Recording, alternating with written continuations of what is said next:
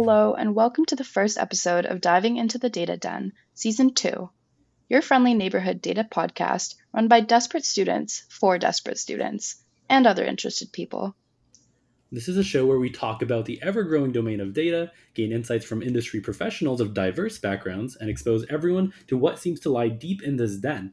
I'm your host, Jamin, and together with my co-host, Navya, for this episode, we have both an academic and industry weapon. They've swiftly navigated through a series of successful internships at notable tech companies, honing their skills in machine learning, data science, backend engineering, as well as being an attendee and alumni of our own University of Waterloo.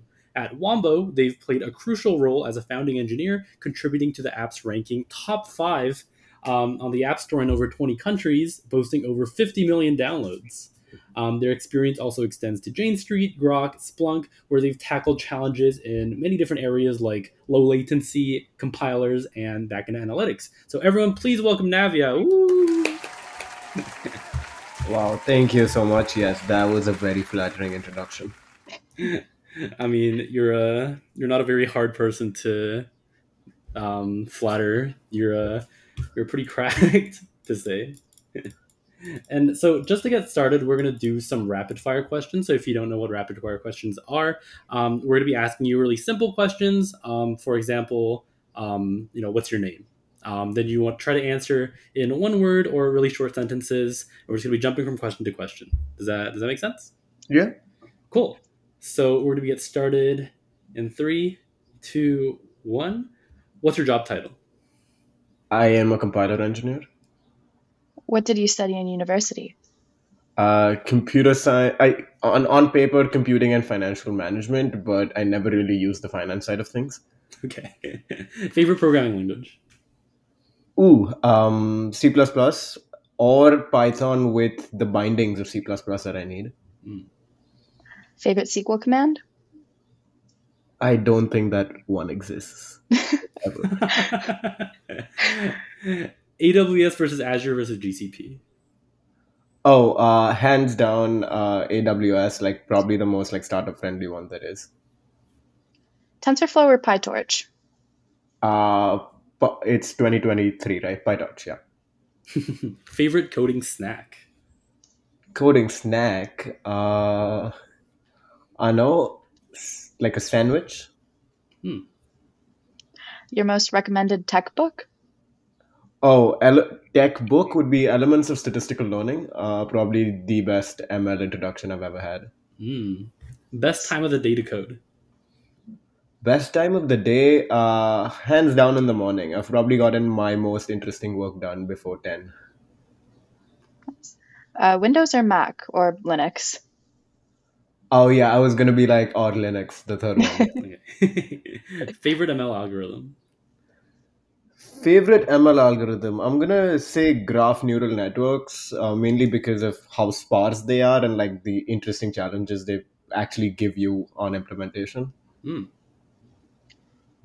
if you weren't doing data science or ML, what would you be doing instead? I would be running a farm, growing my own wine. Yes. Oh, your own wine. Nice. Interesting. Are you a wine enthusiast? I like to say so. Some people disagree, but yeah. Fancy. Do you prefer red or white wine then? Oh, white wine all the way. White wine all the way. So what's the difference? Why white wine over red wine then? So I don't know how to put this, but I think I have exceedingly low tolerance for red wine. So white is the only way that I actually pace myself through the night. So if you're not going to be in data science, that would be I think that's the pipeline for a lot of software people as well. They think like they ask you in your career like in your first year you're like, oh I see myself as like a senior engineer. Like 5 years later they're like, I want to be on a farm. But I think I see it slightly differently for me. Like my biggest goal, like in the next 5 years, next decade, is really to build something. And what I mean by that is not like build a product. I don't find that very interesting. For me, it's build a technology. And I think there's a differentiation factor there, because sure, you could build like a new type of a product that exists, but I find more interesting is, hey, can we design radically new hardware? Can we design like a new way to index the world's information? Like those are Mhm. hard, interesting problems to work on. And like I think that is what like is the most important to me. And maybe if we succeed at it down the line, we shall be a wine connoisseur. Yes. So what would be an example of a what would be an example of a like an innovation you've seen before that's not just a new product, but like a technology like you mentioned, or like a new, I guess, thing overall. So I think one of the most interesting examples would be the Grok tensor streaming processor, and that's something that really got me interested in Grok in the first place, like little over a year ago. The whole idea is that modern AI workloads are like, you have both training and inference, and you're running all of these on like massive GPUs. Number one, GPUs were never designed to be were never meant for AI acceleration, right? They were originally like gaming graphics. Right. But now you've essentially scaled over to like trillion parameter models. Your Over the last 5 years, machine learning has matured to the point where you have an exponential increase in the size of your like model, like your state of the art models, right? We went from like BERT to GPT-4. That's over million fold increase. Right. Right. But at the same time, your hardware has not grown that significantly. Like we're talking about like on-chip memory, we're talking about like the number of tops per watt or the number of tops itself that a lot of this hardware can support. And I think this is primarily due to the fact that hardware innovation takes time. Like if your cycle for innovating new models is orders of magnitude faster, hardware is never going to catch up. And like Nvidia increased its on chip memory like 20% in the same time that we like 30x our models. It's just Right. not sustainable. And so we have a very difficult problem, and I think this is like possibly the most interesting problem of this decade, that we simply do not have enough compute. And the compute that we have is extraordinarily expensive, to the point where training like state of the art models takes excruciatingly long, is very power inefficient and extremely expensive.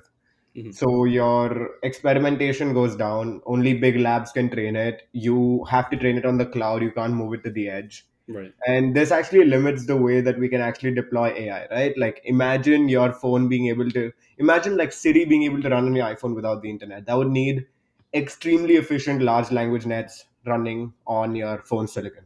Hmm.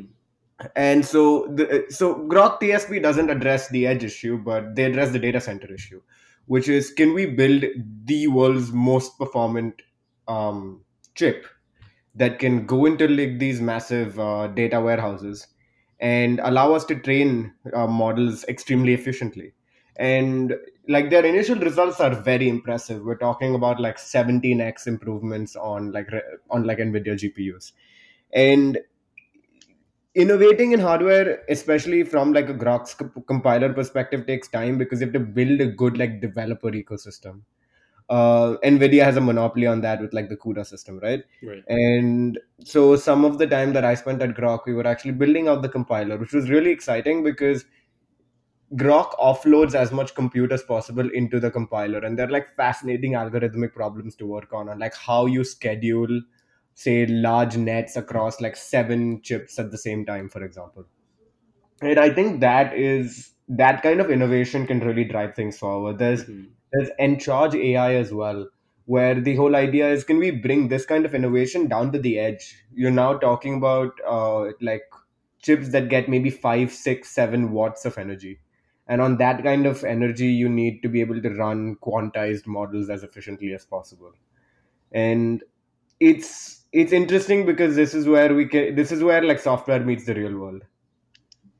Right.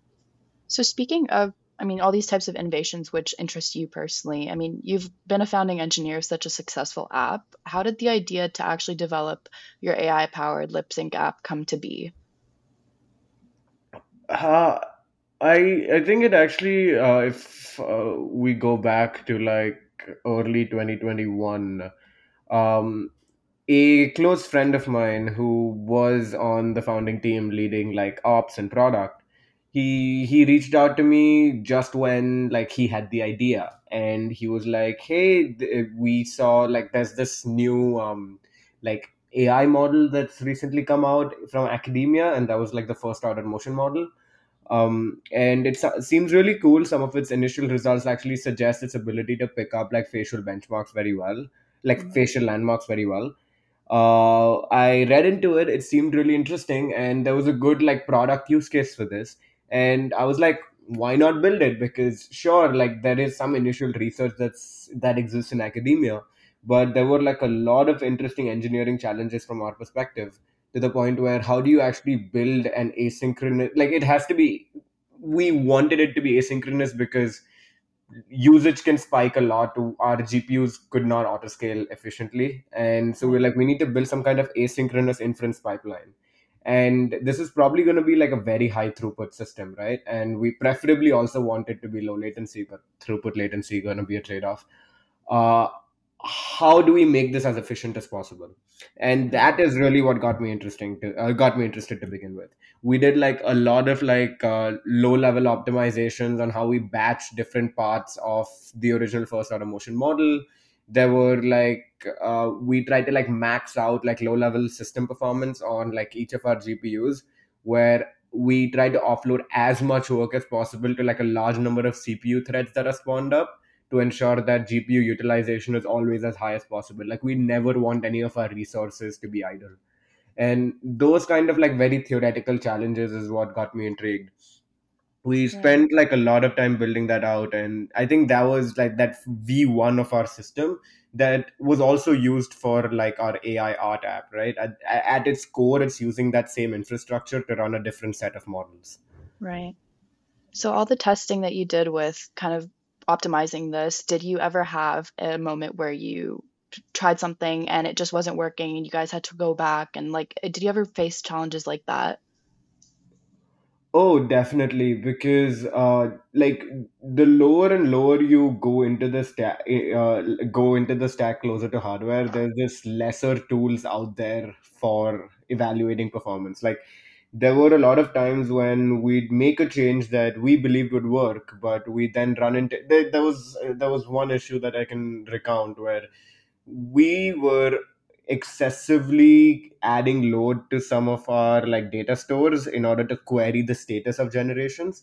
And Right. so we made like a massive change initially where we can like try to cache these responses from the like the worker that's generating this art itself, right? Like say the someone like there is a GPU that's generating your art, you're on the app, you want to see intermediate generations, you want to poll the status.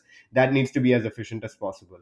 And we created a setup where we like send callbacks, and on paper theoretically that seems pretty efficient, right? Because the number of callbacks that are sent are much fewer than the rate of pooling, and so you're only updating when you really need to update. Right. In our case, that actually turned out to be very inefficient because we were now thrashing our API nodes. And these kind of things you only see in your production setup, right? Like we started noticing that our nodes were dying because some nodes were just not able to handle the load, and our gateway started failing. And that's when we were like, hey, maybe we need to try like some different approach to this. These are problems that, number one, do not arise unless you're at sufficient scale, and even when they do arise are fairly tricky to debug because of how low in the stack they are. Right. But it was an interesting learning experience. We ended up like using like a persisted WebSocket system to avoid like thrashing our gateway, and built like our own set of like multi-threaded callbacks that like continuously send updates to the state to make our system efficient. But like reaching there was maybe like 2 3 iterations of the product. Right. No, that's interesting perspective to have when you're kind of starting from scratch and trying to understand things from the ground up. And I'm sure you spearheaded like several other technical initiatives. Do you have any, I don't know, one of your key projects that was most fun for you or you want to kind of explain? I have a couple at the very top of my mind. I'd say I'd go with like two specific projects. One of them was semantic search at Wombo, And so the whole idea here is we have a large number of people who are publishing artworks that they've generated within our system, to the order of something around 35 million artworks published, and over like 1.6 billion generated. And so we're dealing with a lot of data, and but at the same time this gives us a unique opportunity to allow people to explore artistic styles without actually generating more art. What that means is when someone is, say, scrolling through feed, when someone, say, decided to make new art, when someone searched for some particular art, like there are a bunch of places in the app in like a user's experience where it would be nice if given a particular stimulus, say some art, find anything similar to it. And so we set out to design our own semantic search engine, and this had to be something that's highly efficient but give like good similar results. What the access that we had was every prompt and every image that has ever been published within our systems. What we set out to do was we actually leveraged like clip embeddings, because we know that if we embedded our prompts and our images into like the clip latent space, and we try to find like cosine similarities, that's gonna give us like good, like very good results on if we had exhaustive search, that would theoretically give you the best results. Obviously Mhm. we can't use exhaustive search at our scale, and so we're like, hey, we can leverage like an approximate nearest neighbor system. The way that we built it out was we tried both namespaces. We tried to index everything in our systems by prompt. We tried to index everything in our systems by images. And we ran like a large number of benchmark tests across like 100 worker cores. And we realized that the best similarity results were coming from when we embed the image instead of the prompt that made the image, because that creates like the best similarity. Yeah. And so what we set out to do was, hey, we're going to create like some kind of cron job that's going to embed everything that a user has made in, say, the last hour, the last 2 hours, have some system that continuously embeds new data into like a massive vector database that we have, and also continuously cleans off data that was not accessed, data that was old, etc., etc. Mhm. And so it keeps our vector database fresh with only the images that people have liked interacting with and are fairly recent. And so now at the same time, whenever a user request comes in with a particular prompt, we want to be able to quickly serve everything that's similar to it. And this was fascinating to build, because what we need to do is we need to clip embed this, then we need to fire off like a large number of approximate nearest neighbor searches to Mhm. find every possible like good neighbor, and then populate additional metadata on top of this to build full objects, while and embeddings on CPUs are excessively slow. So we actually moved the GPUs into production for this, and we like spec'd out like the best GPU on offer, where we could get as much CPU cores attached to a single GPU, because GPU work is very limited when you embed. And the moment you do, we spin off over like 20 threads that fire off calls to our vector database, and we like custom paginate across the results that we get, to the point where we're able to run semantic search in around 70 to 80 milliseconds. Wow. And that means that, yeah, it's like sub 100 milliseconds a user is able to get maybe 20 to 30 artworks similar to something they've recently liked, and that powers feed, that powers every piece of personalization within the app. Wow. No, that sounds fascinating. I'm sure that like must have been also probably a tough project for you to work on as well, but that's great. Yeah, and a lot of and like a lot of things, not just in specifically machine learning or compilers, but like a lot of things involve just breaking things down into, well, I guess like actionable components. And to start, you need to learn the foundations, and you need to know about nearest neighbors, and you need to know about embeddings. So what kind of advice would you give to someone that wants to break into, let's say, machine learning or that kind of industry in general?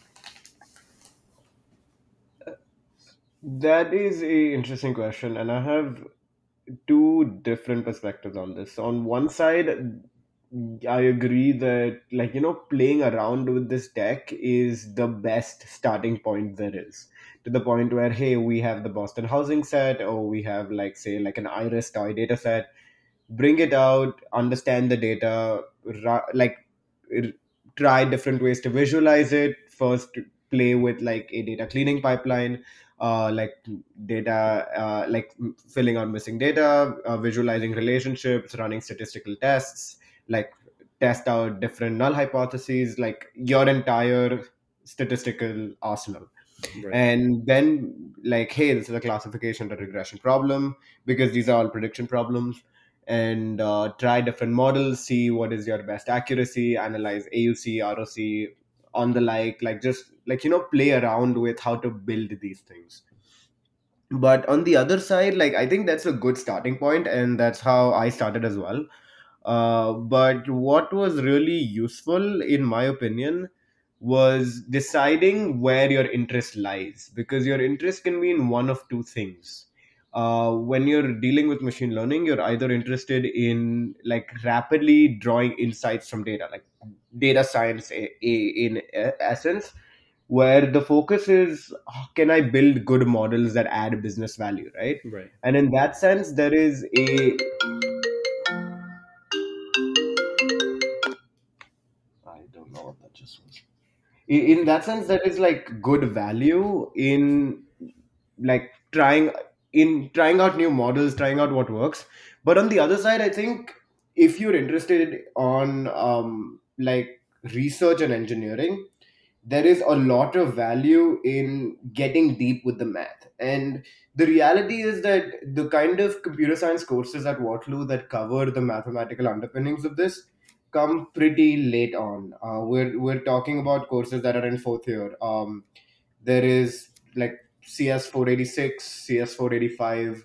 485 is really good. Talks about statistical foundations of ML. But I would have loved to have that kind of content early on in university, mainly because understanding the math behind it allows me to apply these in a large number of situations. The way that I did get that kind of math background was elements of statistical learning.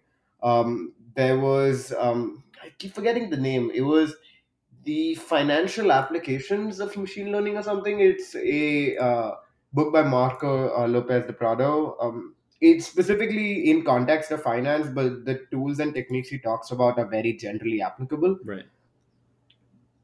And that actually allowed me to transition, in the sense that my role at Grok was still machine learning based, where, hey, I am still like dealing with like BERT, like mobile net. A lot of my work was also trying to get like distal BERT on the chip. But at the same time, it is not like building models or like training and running inference on these models, right? Hmm. It is actually implementing them down on the chip. And that's where the math of this comes into picture, because when you say machine learning, like, data science is not the only job that is out there.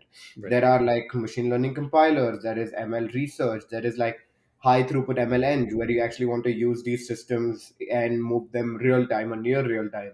And a lot of these kind of roles would really like you to approach it from a purely mathematical perspective.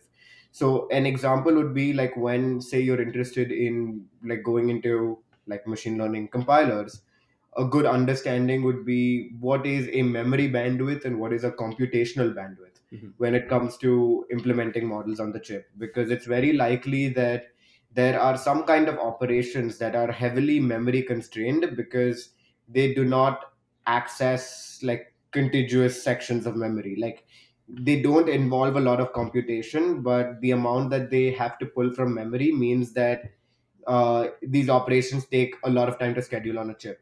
Compare these to operations that are like very computationally expensive and have specialized sections on the hardware dedicated to implementing them, something like a three-dimensional convolution. Right. And yeah, it's there are really good books and resources out there, but the first thing is identifying what brings you to machine learning. Hmm. And that realization only comes once you start playing with it. Right. And I think you actually touched on at the end there, like what I was going to ask next, which was specifically, I guess the most ideal scenario for those kind of situations would be you're able to learn it in a classroom, you're able to dive into the math in a more of a formal setting. But for people who are coming from, I guess, non-traditional backgrounds, what kind of resources or learning paths would you kind of suggest? And I guess you mentioned introduction to statistical learning is a would be a good starting point, but what else would you maybe have? So I think some really good resources here would be ex- like the PyTorch development community has some really amazing resources on how they try to get you might have heard that like the compilation mode was recently introduced to PyTorch, and there is a lot of good literature online within the PyTorch development community on how they got like a multi-head attention, for example, or like vision transformers, like things that are fairly state of the art when it comes to like CV or language tasks to compile very efficiently and like produce really good results on like a A100. Right.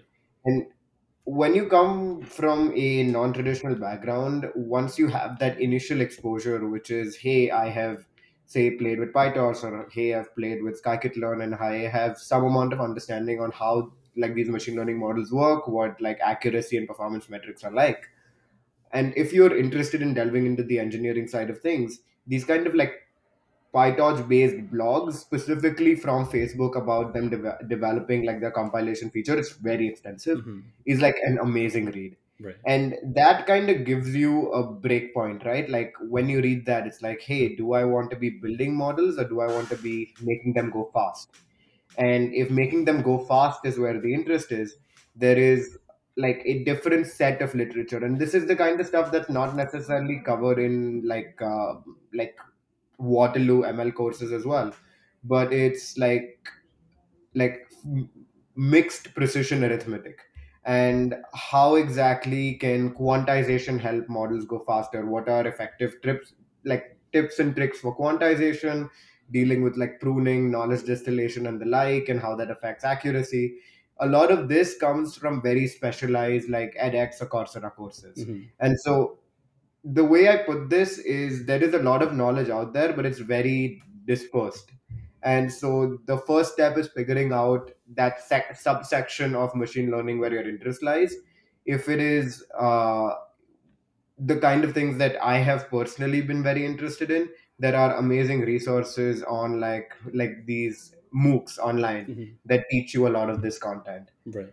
If it is research, then definitely like there is an academic route at heart here. Right. And so at the end of the day, we are a podcast that we're kind of looking to appeal to students. We're trying to provide value to students.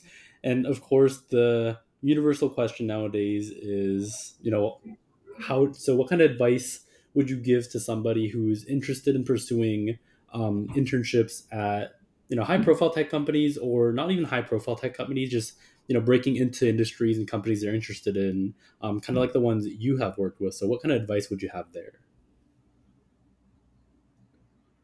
So I think this might be controversial, but I think the best way that as at least worked for me early on was try to pursue the most technical roles. And the reason I say this is I remember when I was on my first couple co-ops, there were a large number of roles that were like very framework dependent, right? Hmm. They were like, hey, you are still working close to data science, but your role is building dashboards, or your role is connecting like internal um, like data engineering side work, which is like, hey, we want you to connect a bunch of like these pipelines that drive like new data that ingest new data across our company. Right. And there will be things that are deeply tied to specific frameworks, but the thing is frameworks change, Hmm. and what stays is the underlying technical concepts that come with them. So something that was really important for me was be doing the most technical work possible, because that is where like the value add Hmm. is the most. And what I mean by that is, hey, you got a data engineering role, you have some kind of flexibility in pushing for what kind of projects you're able to take up with your manager, Right. instead of trying to go for, hey, this fancy new tool that allows me to build my pipelines faster and like add it as a new technology on your resume. Be focused on, hey, how do I actually process petabytes of data efficiently, or what kind of transformations can I use on data to the point where there is lesser data that reaches downstream nodes that are, say, slower or like have more business processes to compute. Right. Because sure, you're not learning a new technology that you can talk about, but these fundamentals are far harder to grasp, and internships are an amazing opportunity to be able to grasp these in production settings at scale that you normally don't get at university. Frameworks can be learned over time. Right. And I think that's pretty interesting you brought that up, that at the end of the day that you want to like the way you maintain like a high sense of value for yourself is, to kind of grasp these fundamentals well. And so I think this would be relevant in my next question, is that if you were somebody who was sitting down reviewing your next, like interns, or you're looking to pick people who's trying to work with you or at your company, what would you be looking for in them? And I guess in a really distilled sense, what would be some red flags and some green flags that you'd be on the lookout for? So I personally have a very strong preference for like deeply technical but generalist engineers.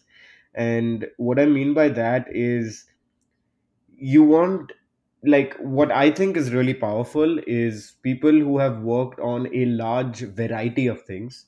So we're talking, hey, they have exposure to working with compilers, they have exposure working with, say, machine learning, ML research, maybe they've also worked on some like very close to hardware performance work, etc., etc., but they have been deeply technical in all of that work. Right. So what you're essentially getting is someone who can work across the stack at a startup, while while you know that their foundations are extremely strong, like the fundamentals are strong. It's very easy for them to pick up a new stack and just work along the way. So think of a company like Waymo, for example, start driving cars. Oh yeah, we that's kind of funny. We actually interviewed like our the chief ML guy at Waymo, um, and I know he was also deeply technical, but keep going. Sorry. Oh no, I mean, like, I think self-driving, like the way that a lot of these self-driving car companies have been built over the past decade is very fascinating to me, Hmm. because when you're dealing with problems like perception, when you're dealing with like how do I build a very efficient map of like the world around me, the kind of engineers you want to hire for something like that would be like people who are insanely technical with like things like latency and performance. Because hey, it doesn't matter if you detect a pedestrian if you detect him like 20 seconds later and he's already been run over. Right.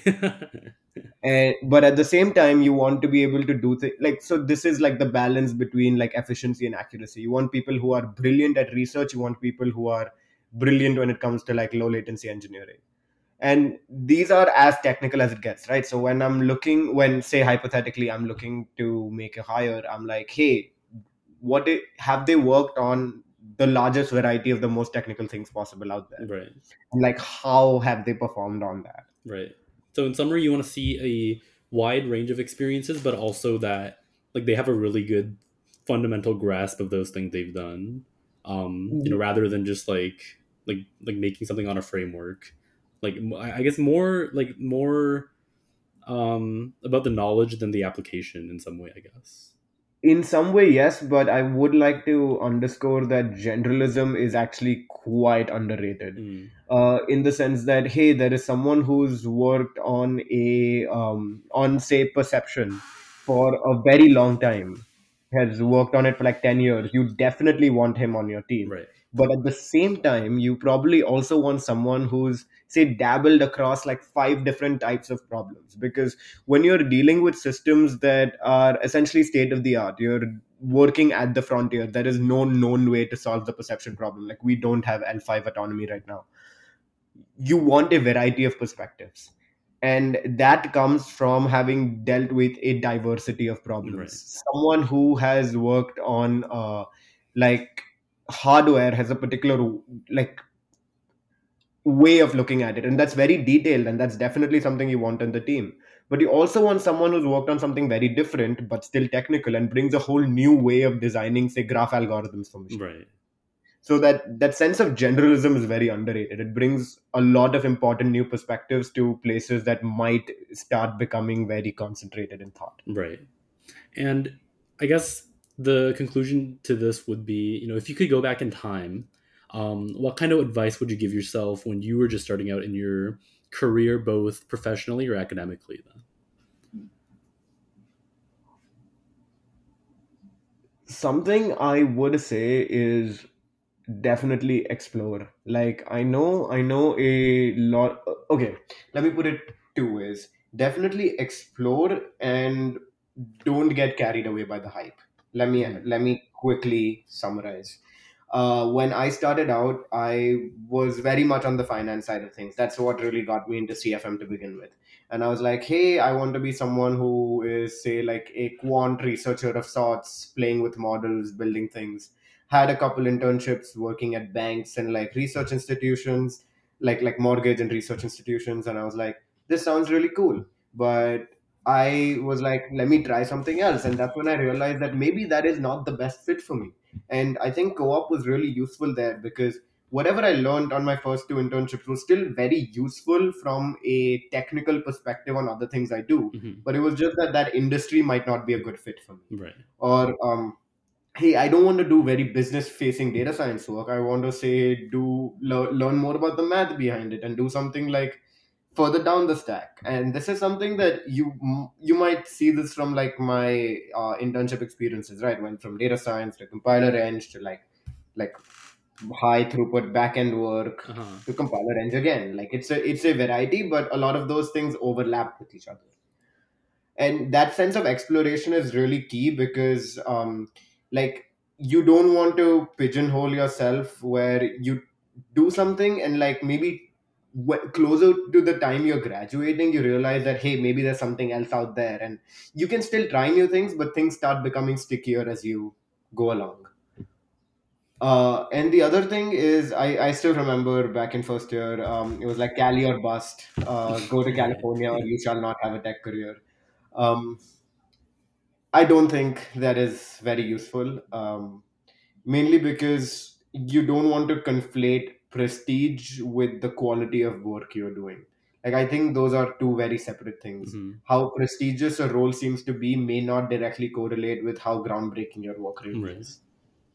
And I think your focus should be like learn as much as possible. And like that complacency should never come, right? Like if two co-ops are very identical and you're being able to do everything on your new co-op on day one because hey, I've done this before, like you aren't really growing technically. Right. Like that learning curve always needs to stay somewhat steep.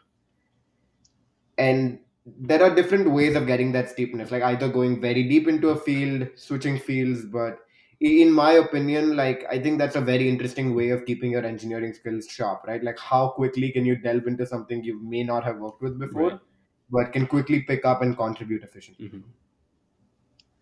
So, you just mentioned some of the resources and opportunities that you personally took to further your own professional development, as well as some of the more challenging courses that you took during your time at Waterloo, and I guess more challenging technical internship experiences that you have under your belt. And so, myself, and I'm sure many other students, are curious about this as well, as it's something that in the day to day life of a student we really face is just balancing academics with your involvement in various societies at Waterloo, because I know you were in a lot of clubs, I believe, at your time during your time there as well, and just balancing your work and the involvement that you have in your professional development. How did you manage your time and all of that? And what did you really learn from these experiences when it came to managing your time?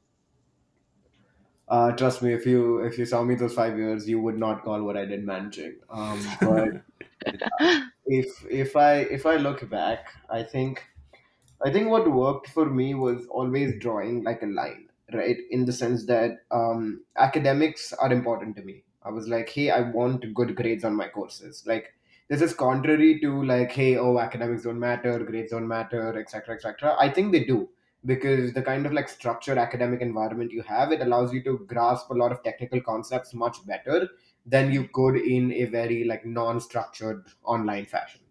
And Mhm. so I ensured that I could dedicate enough time to like courses that were really important to me, things like object oriented design. That was like a coming of age course of sorts in second year, or like dealing with like graduate algorithms and stuff like that. Like I want enough time to be dedicated to these courses, but at the Right. same time I realize that there is a diminishing return to trying to get the perfect academic record.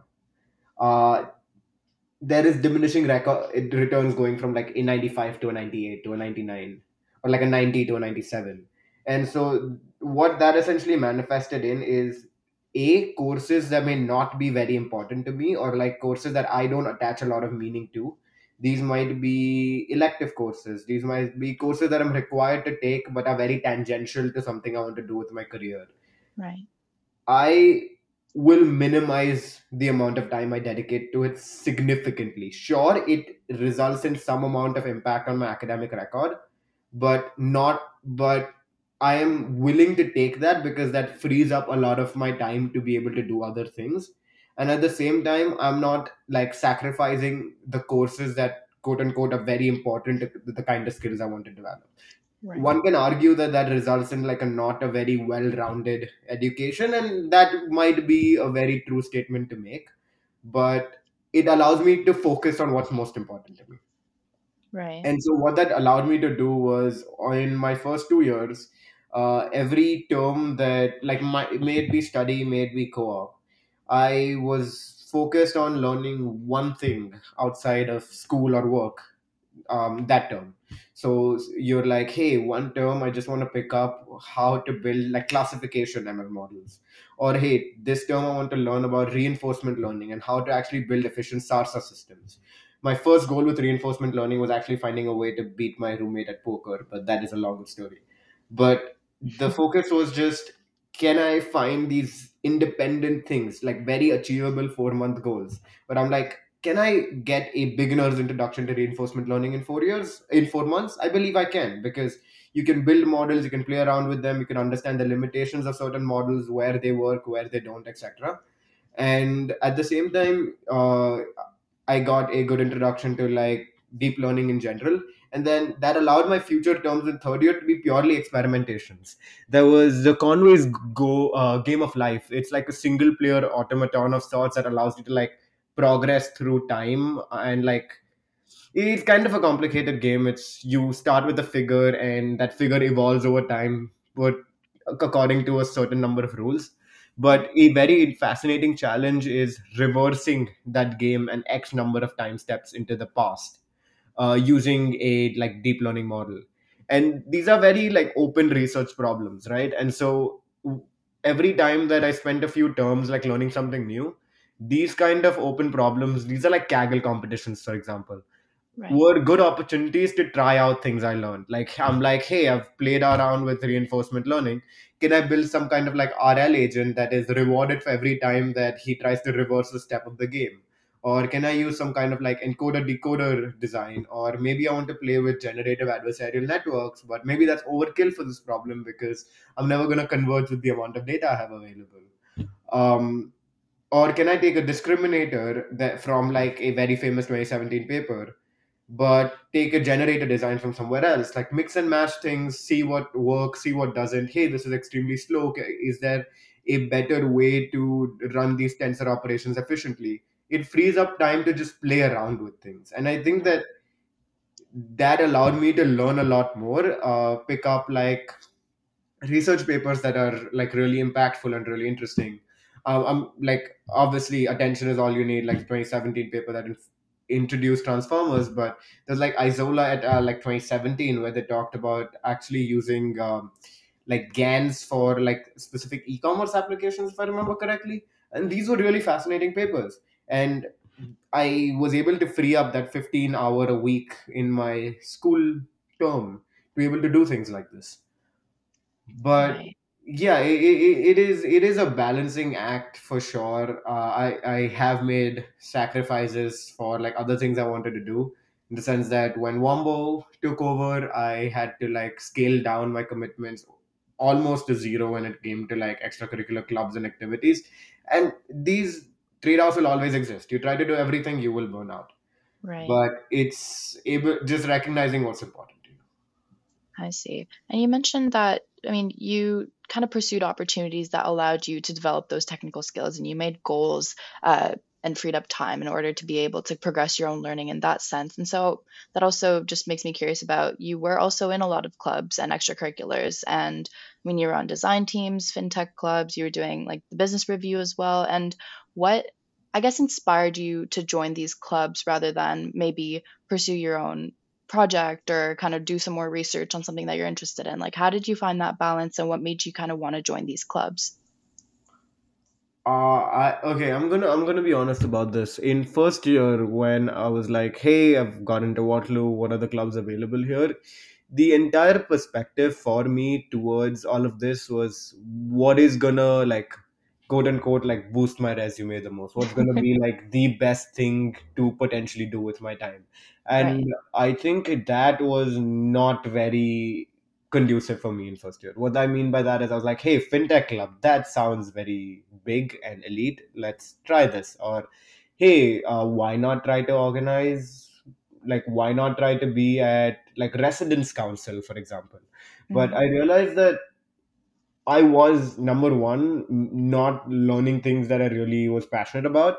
And so it seemed like things you were just doing for the sake of doing them, Right. and I don't think that's very conducive. And so my perspective changed in second year when I was like, there are two ways around that go around with building like building a strong profile for yourself as an engineer. One of them is like trying to do things that appear to be like very like prestigious, or like just doing things that are super interesting to you and being extremely like trying to always get extremely good at it. And Right. so from like second year I significantly cut down on the number of my commitments, but I maintained smaller, like fewer, more extensive commitments.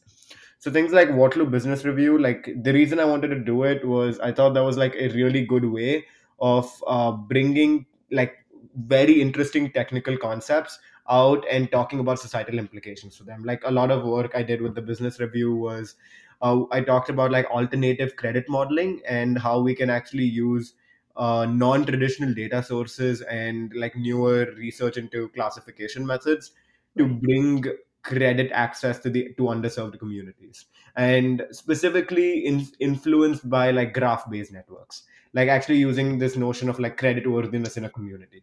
And this kind of work was just like super interesting to me as a person, right? Like there might be positions that always seem more prestigious, but if you do what you like, you're gonna just have the ability to build a niche for yourself Right. or be a generalist. Like my point is that no one thing is right, but identifying what makes the most sense for you and focusing on that early on is a way to like become better as an engineer. Right. And I mean, it sounds like you knew kind of what skills you wanted to focus on, what you wanted to develop throughout your time in your internships and in school. And what, I guess maybe these don't have to be necessarily technical skills, they could be anything, but what skills do you think are necessary for success as someone who's held roles in established companies and started your own, just in both situations? Hmm.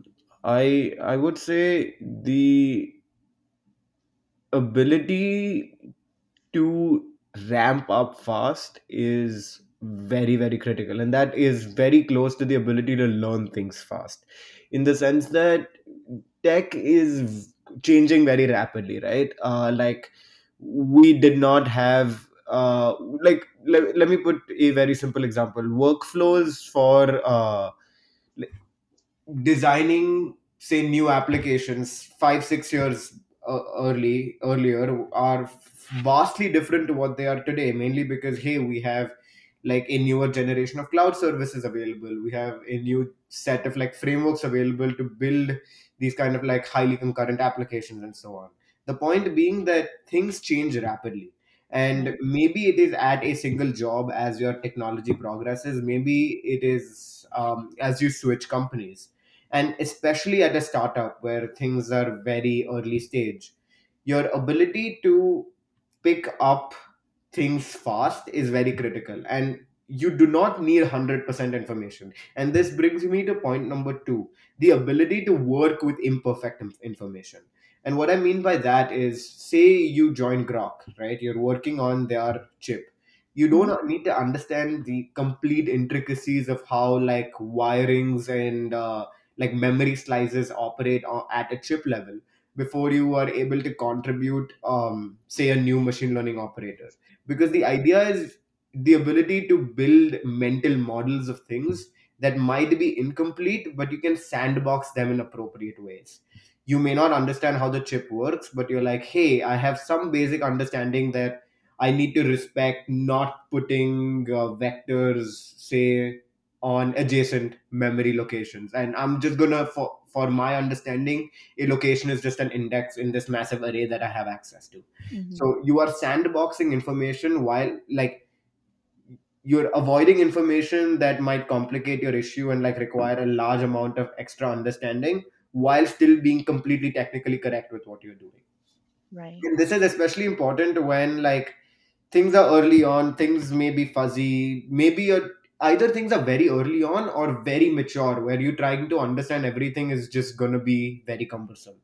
And so that ability to sandbox is what gets you going very fast on a new system, right? Can you start contributing? It might be small, but start building ownership in that stack. And that's something that's really important.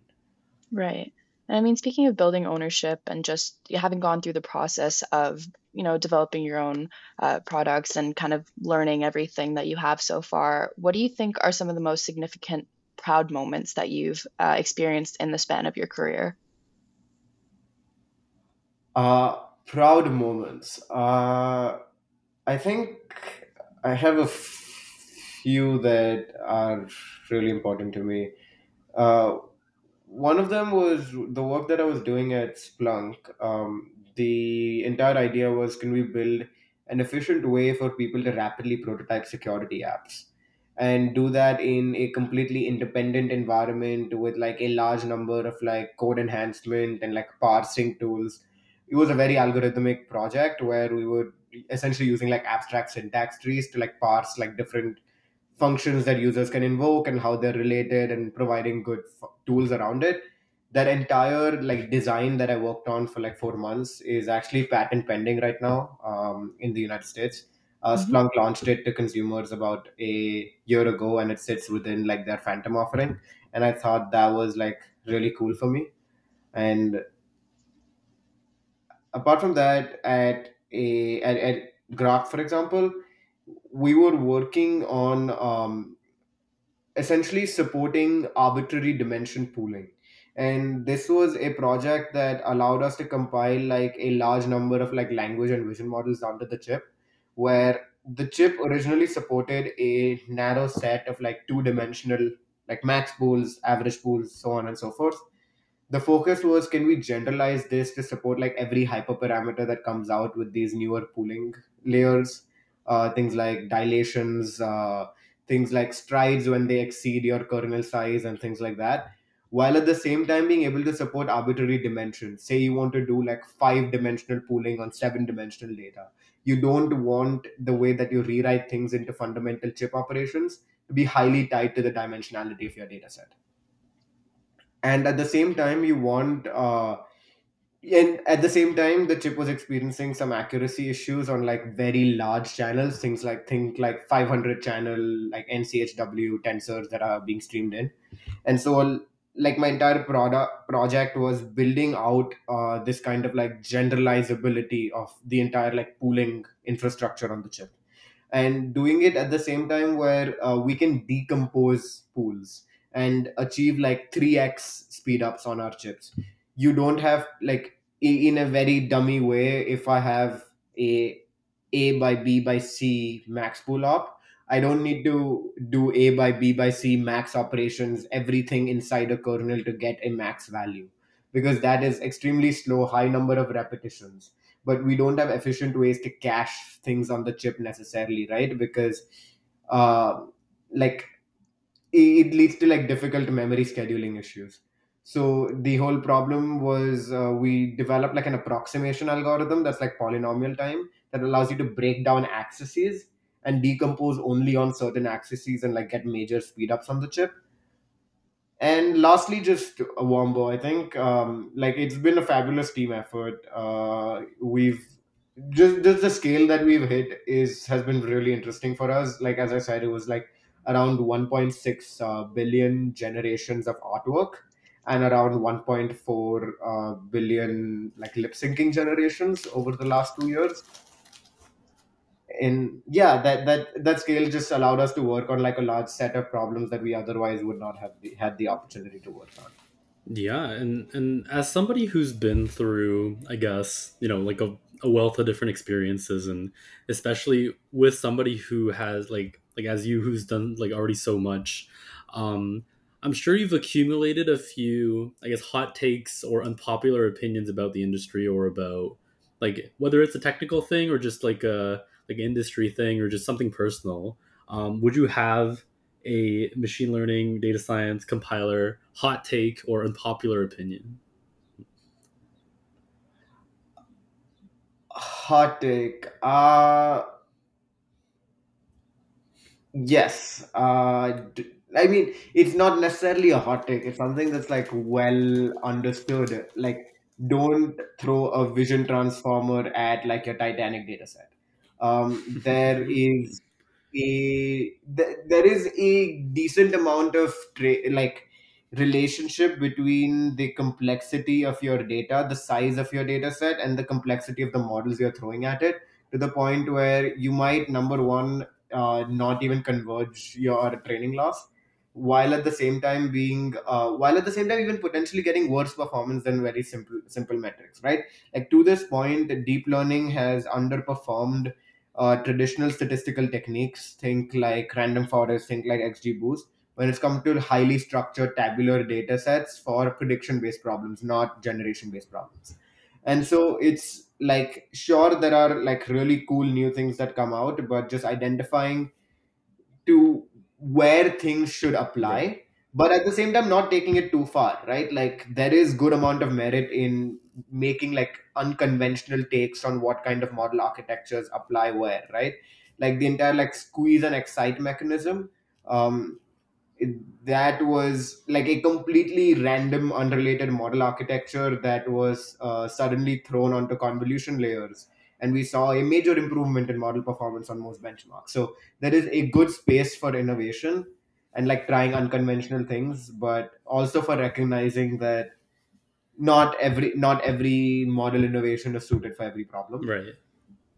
Like so like you said, don't throw a vision transformer at the Titanic data set, and don't you don't need a fancy model to sometimes just fit a regression line, I guess. Exactly. And it's also potentially likely that the kind of relationships you're modeling might just be linear relationships, or like very simple non-linear relationships that are far easily captured with like a linear regression, logistic regression, something on those Right. lines. But at the same time, the second take I have is just chase interesting problems. And what I mean by that is, when I look back at like the internships I've had, the fondest memories are not of how like there is some amount of conflation here, but like I always associate like my memories of what I've done, or like my like the proudest moments of with what I've done, with like the really cool problems that you're working on. Mm. And I think like I always indexed for that when trying to find a job, in the sense that, hey, you're looking for a new role and you're doing an internship. In the grand scheme of like a 20-30 year career, maybe a 20% pay difference isn't gonna like, if it does not significantly impact your financial situation, sure, it's a position of privilege. But if it does not impact your situation, there might be merit in not just chasing like the most prestigious well paid role, but just chasing something that's really really cool. And that is something that for me, for example, like that is what motivated me to do like a research assistantship on campus, because I was like, these problems just seem really cool. And because the fact of life is that once you graduate, like full-time roles are always going to be an opportunity to say maximize compensation, maximize like any other metric that is important to you. But internships should be purely exploratory Right. if you have the means to do so. And with that in mind, you get to work on like really interesting problems, think like drug discovery at like a biotech startup or things like that, that may be like off the beaten path. Not everyone talks about Mhm. that, but might be very Right. fulfilling work for you. And I guess that also kind of has to do with the thing you were talking about. It's kind of adjacent to when you say like you don't have to chase prestige. It's more about like the things that like finding the things that apply to you specifically.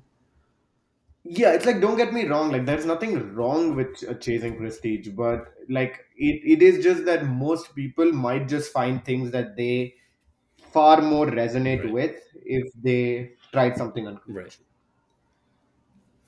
Right. And you just mentioned some of your, I guess, personal takes on the industry. So, considering that, as well as, I guess, the innovations and problems we discussed impacting the industry, what do you think will be the next big trend or maybe challenge within the field within, let's say, like the next 5, maybe 10 years? Oh, I think the most interesting thing that we are sitting on right now is like artificial intelligence, really in production, is used by a small set of companies, right? Maybe a lot of places use ML, but they are used internally. Think about like a grocery chain that's using it to like figure out which warehouses to route products to or something like that. These Mhm. are very few places actually use it real time in production use cases. Think like a Facebook that's trying to order, like personalize your feed, for example. Right. But over the next 5 7 years, as one models become far more like far better at benchmarks and like very domain specific tasks, we're going to see more and more people trying to bring this into production, right? Think about hey, some LLM that can write contracts for me, maybe some kind of tool that can actually very efficiently deal with like financial fraud detection and like anomaly detection, things like that. And what this means is maybe the biggest opportunity to be unlocked is bringing AI to the edge. You don't need massive warehouses. Your phone can run these models. Maybe a CCTV camera can run object detection on the device itself and only send like something that crosses a particular threshold to a central server. Or think like factories or self-driving cars, anything where you have power constraints, size constraints, resource constraints, Right. being able to use like the best artificial intelligence models out there. And this is both a research and an engineering problem. From a research perspective, as I mentioned before, right, like quantization, you want to be able to actually like build like smaller distilled models that perform very well. But at the same time, it's an engineering problem. Like, how do you build hardware that is extremely energy efficient? Because TOPS, which is like trillions of operations per second, is not your only North Star metric anymore. Maybe it's like TOPS per watt that matters far more. Right. And so I really believe that the next decade is going to be a major period of growth for like hardware software co-design. You want hardware innovation, but that really has to come on the back of highly generalizable and efficient software that allows you to bring AI to these kind of like specialized silicon. Okay, yeah, no, and I think that's what we're seeing right now is just we're in that period where you start seeing all these AI companies pop up, and there's a lot of growth, I think, happening where people are starting to understand the uses of AI and try and implement those as well. Yeah, I mean, I think like a really good example of like the kind of demand that's really going to come for these AI models is like at Wombo, for example, AWS reported they were literally out of A100 GPUs. They did not have GPUs to service across the United States at one point last month because of like literally a shortage of compute in relation to the number of people wishing to run these models. And sure, right now we might be in a form of a hype cycle, but eventually, as things normalize and our models get even better, we have to recognize that maybe our hardware is just not ready to handle the kind of load that it needs to. I see. Right. And I think it's already, I don't didn't really feel like an hour, but it's already been an hour and basically 5 minutes. And thank you, first of all, thank you for like the load of insight you gave us. I think, coming into this, I didn't know exactly, like I didn't know exactly what I was going to learn, but I really didn't think I was going to learn this much. And I think that especially your skill set, like the intersection it has between compilers and ML, is going to be really valuable for the people listening in. So thank you for coming on. Thank you for sharing with us, first of all. Of course, of course. Thank you for having me here. This was a really good hour. Yeah. Yeah, and I will just quickly let everyone know who's listening for the first time. We are the Diving into the Data Stand UW DSC's only data science podcast. This is Anvita, our new co-host. So we'll have a quick chance for Anvita to say hi in the next episodes as well. We'll get to know her better. But for now, thank you for listening, everybody listening in, whether it's morning, whether it's lunch, whether it's night. I hope you guys have a great time, and please be sure to tune in next time, where we'll be back, hopefully with a guest as great as Navya. Very, very flattering, guys. Thank you.